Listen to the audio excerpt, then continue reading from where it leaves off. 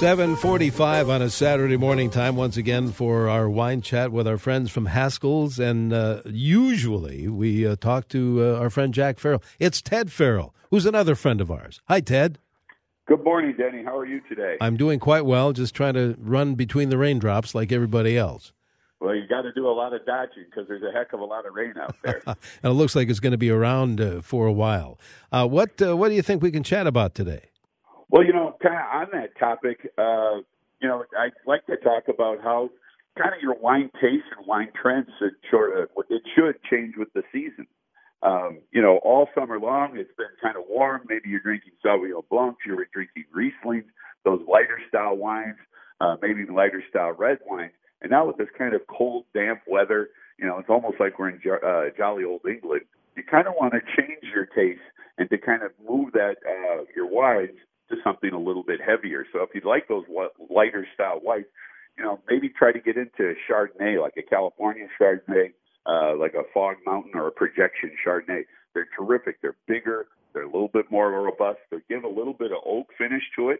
So there's some heaviness to it. There's some weight to that particular wine because, maybe on your tablescape, you're also changing things. You're not really having a lot of light foods or salads. Or, last night, spent the part of the evening watching my son's football game. And when we came back, we had a huge pot roast. And what that called for was a real big wine. And I poured myself a little Zinfandel from California, which was just perfect for that because that pot roast was so thick, so big and heavy. You needed something to kind of match with it. And you have to admit, a little chilly on the bones as well, being outside for that walk. You needed something a little bit more heavy. And I poured myself that preliminary Zinfandel. And boy, did things warm up. I mean, you kind of have to be aware of that or keep those ideas where you maybe want to start drinking some heavier reds to kind of stick to your ribs. The Côte de Rhônes are just wonderful wines. They're blends of Grenache, Syrah, Mourvedre, and there's so many to choose from these days as far as the inexpensive Côte de Rhône, or you can elevate your game and maybe try a little Crozes Hermitage, which is a district in the little further north in the Rhone Valley, a little bit more Grenache in there, a little bit heavier, a tad bit more Zinfandel. So it's, again, those wines are the type of wines that will stick to your ribs and kind of warm you up on these cold, dreary days like we have today.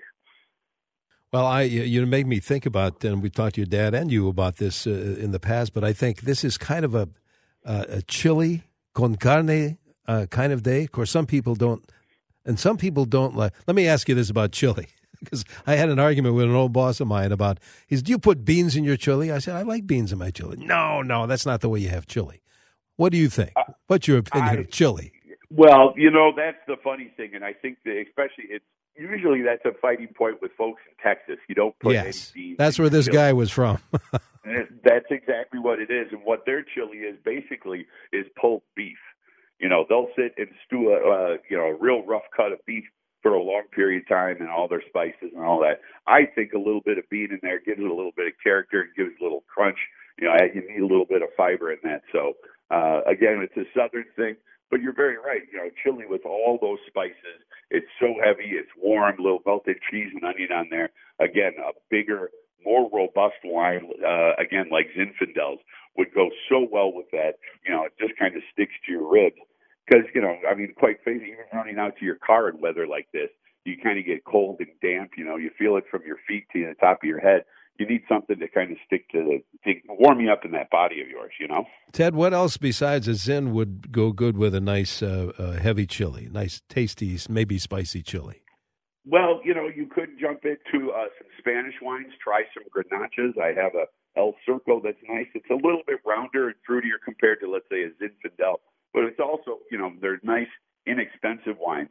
They're kind of fun, but like a Grenache is same grape varietal that you see come from the Rhone Valley. You could even try the El Circo also does a Tempranillo.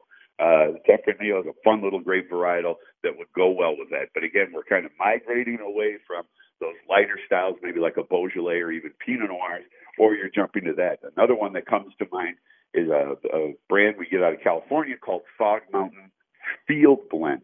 Now, the field blend is kind of interesting because usually you think of a blend when the cellar master has some finished cab, some finished Zinfandel, some finished Syrah, whatever, and then starts blending it in the cellar when it's wine. where a field blend is an old-fashioned way of doing it, where they kind of threw all the grapes in one bin and then crushed. So it's a little bit different method of making the wine, but the Fog Mountain Field Blend is a terrific one with that pot of chili or that pot roast that you have. Because it's full, robust. There's a little bit of cab, kind of a kitchen sink sort of wine. There's cab in there. There's Zinfandel, maybe a tad bit of Merlot to soften it up, and whatever the kind of leftover grapes are.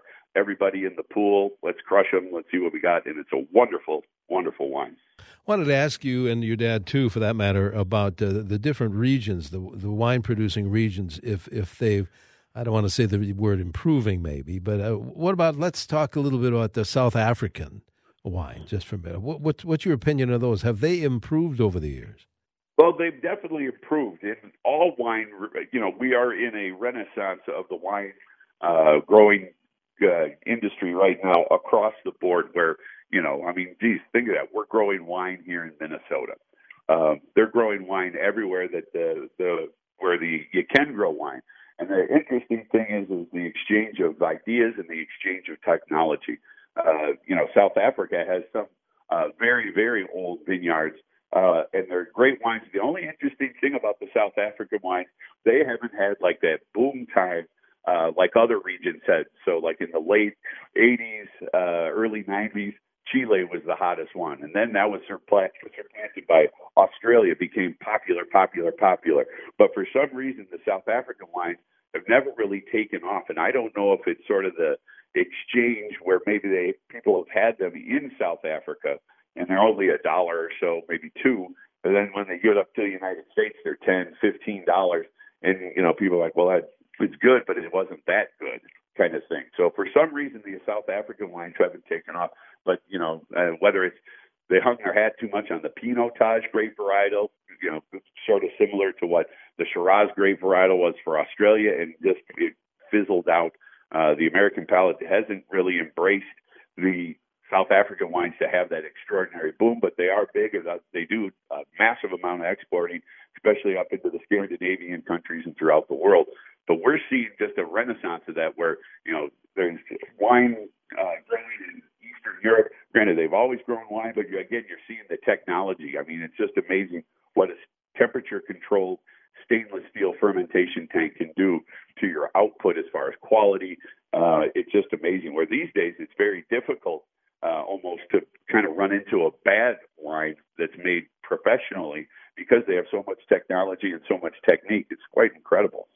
Ted, by the way, we're talking with Ted Farrell this morning. What about the area like wines? And I haven't tried wines from Chile in a long time. How do they stand out? They still stand up, and they're still doing a great job. Again, with them, it's a little bit of infrastructure for years. They had to switch around where you taste a wine from them, and it just blow you away. One of the best wines that you ever had. And then the next year, the production was a little bit soft.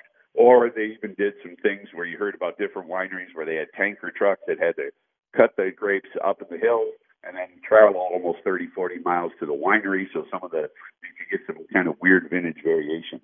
But the Chilean wines, they're still making wonderful wines. It just depends. You kind of have to pick and choose at times, but there's the Grand Oak, the estate of Casino Mucal, which is kind of the Lafite Rothschild of it. They've had some importation problems, so we don't have a lot of those, or if any of those, on the shelf. So it's just a little bit different. And also, I hate to say, the Thunder from down. No, it's actually not the Thunder from down under. That would be Australia.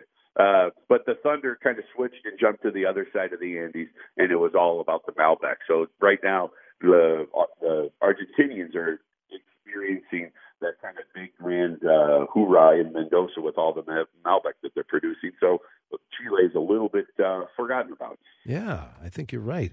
I not to belabor the whole chili idea. I mean, the food chili. What about is Malbec too big for that dish? Well, yes and no. I mean, I guess it depends on how much spice and what you have in your chili, because I think if you have a lot of spices in there, a lot of cumin, a lot of chili powder, that Malbec does have enough backbone to hand you with that. Again, one of my favorites, and our company's number one selling Malbec, is Aguari Bay. It's been an investment by the the Rothschild family went down there about 15, 20 years ago, invested heavily in that area, and just makes a wonderful, wonderful Malbec. And, it's kind of big brother. It's called the Los Flechas de los Andes. Is a Malbec that I swear every time I had it, it's so big and heavy, it turns your tongue purple. It's just a wonderful wine, and that has enough big oomph body to go with that big bowl of chili. Especially on such I keep on looking out the window and seeing how dreary it is. I think I'm going to stay inside all day. I think I'm going to do that tonight, too. What about Pinot? Is it a fair statement to say that Pinot Noir, that grape, is tough to grow correctly, if that's the right word? Well, you are it's probably the most difficult grape to grow for the simple fact that it's so thin-skinned and it's very, very temperamental to weather. So even right now, Burgundy is kind of the epicenter of Pinot Noir growing.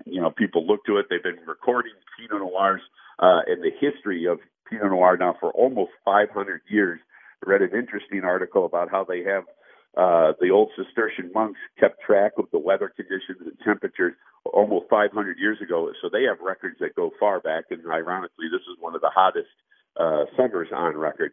And so certain districts are kind of, since the skin of the Pinot Noir grape is so thin, when that heat kind of gets to them, they have to manipulate their canopy on the grapes or on the leaves so it protects it a little bit more. And that's the incredible thing about it. It likes kind of a cooler climate. It likes the warmth in the daytime, but not super big heat. Where that's one reason, like in the Napa Valley per se, they don't grow very good Pinot Noir. They grow very good Pinot Noir over in Hudson River because you get a nice cool night. The fog comes rolling down the river, and versus Napa, where you get often temperatures that stay at around 97 degrees quite regularly, and that's too hot. But the Cabernet grape varietal, since it has a real thick skin, goes well with that. So Pinot Noir, very, very finicky. And then on the flip side, they call Pinot Noir the most noble of the four noble grape varietals, and that's Merlot, Cab, Syrah, and then Pinot Noir. And they say of the four, it's the most noble because really there isn't another grape varietal that you can blend with it to enhance its flavor and its character. Well, so it's the most noble. So, those blue bloods, they don't like to play with anybody else. That's right. And no matter if you're having chili tonight or whatever you may be serving your friends or your family, get over to any one of the Haskell's locations. Those folks are always so helpful, right, Ted?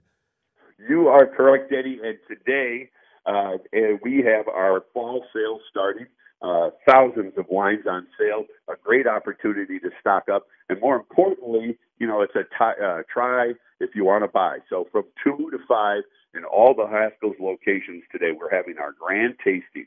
So there'll be several wines in every store to come in and try. So if you got interested in a few of these wines that we talked about today, you can stop in one of the Haskell's, give it a try it out and see what you think, and then stock up. Because there's Haskell's all throughout the metro area to take care of you. There's a Haskell's in downtown with lots of free parking on Saturdays and Sundays. There's a Haskell's out in Minnetonka. There's a Haskell's right in Highland Village in St. Paul, right down in Loman's Plaza in Bloomington as well. If you are an adventurous sort or you're taking your boat out of the lake, they have a Haskell's in downtown Excelsior. But then we also have White Bear Lake, Woodbury, over in Stillwater as well, Plymouth. And then you can stop by our super cellar up in Maple Grove. Or if you're on a road trip, stop by our Haskell's in Faribault. Sounds good, Ted. Always a pleasure. Hope we can talk again real soon. We'll have another show next week, of course. Oh, sounds good. We'll just see. When my father's gone, he's on his 60th high school reunion this weekend, and he called me about 5 minutes to say, "Hey, you better be on the air in 5 minutes. I'm stepping on the plane." So you got the call kind of a short term. So baptism by fire here, I guess you'd call it. That's the best one. That's the way I learned. I love it. All right, thanks, Ted. We'll talk next week. Have a great day. Thanks. Bye-bye. Ted Farrow for his dad, Jack, and our wine chat.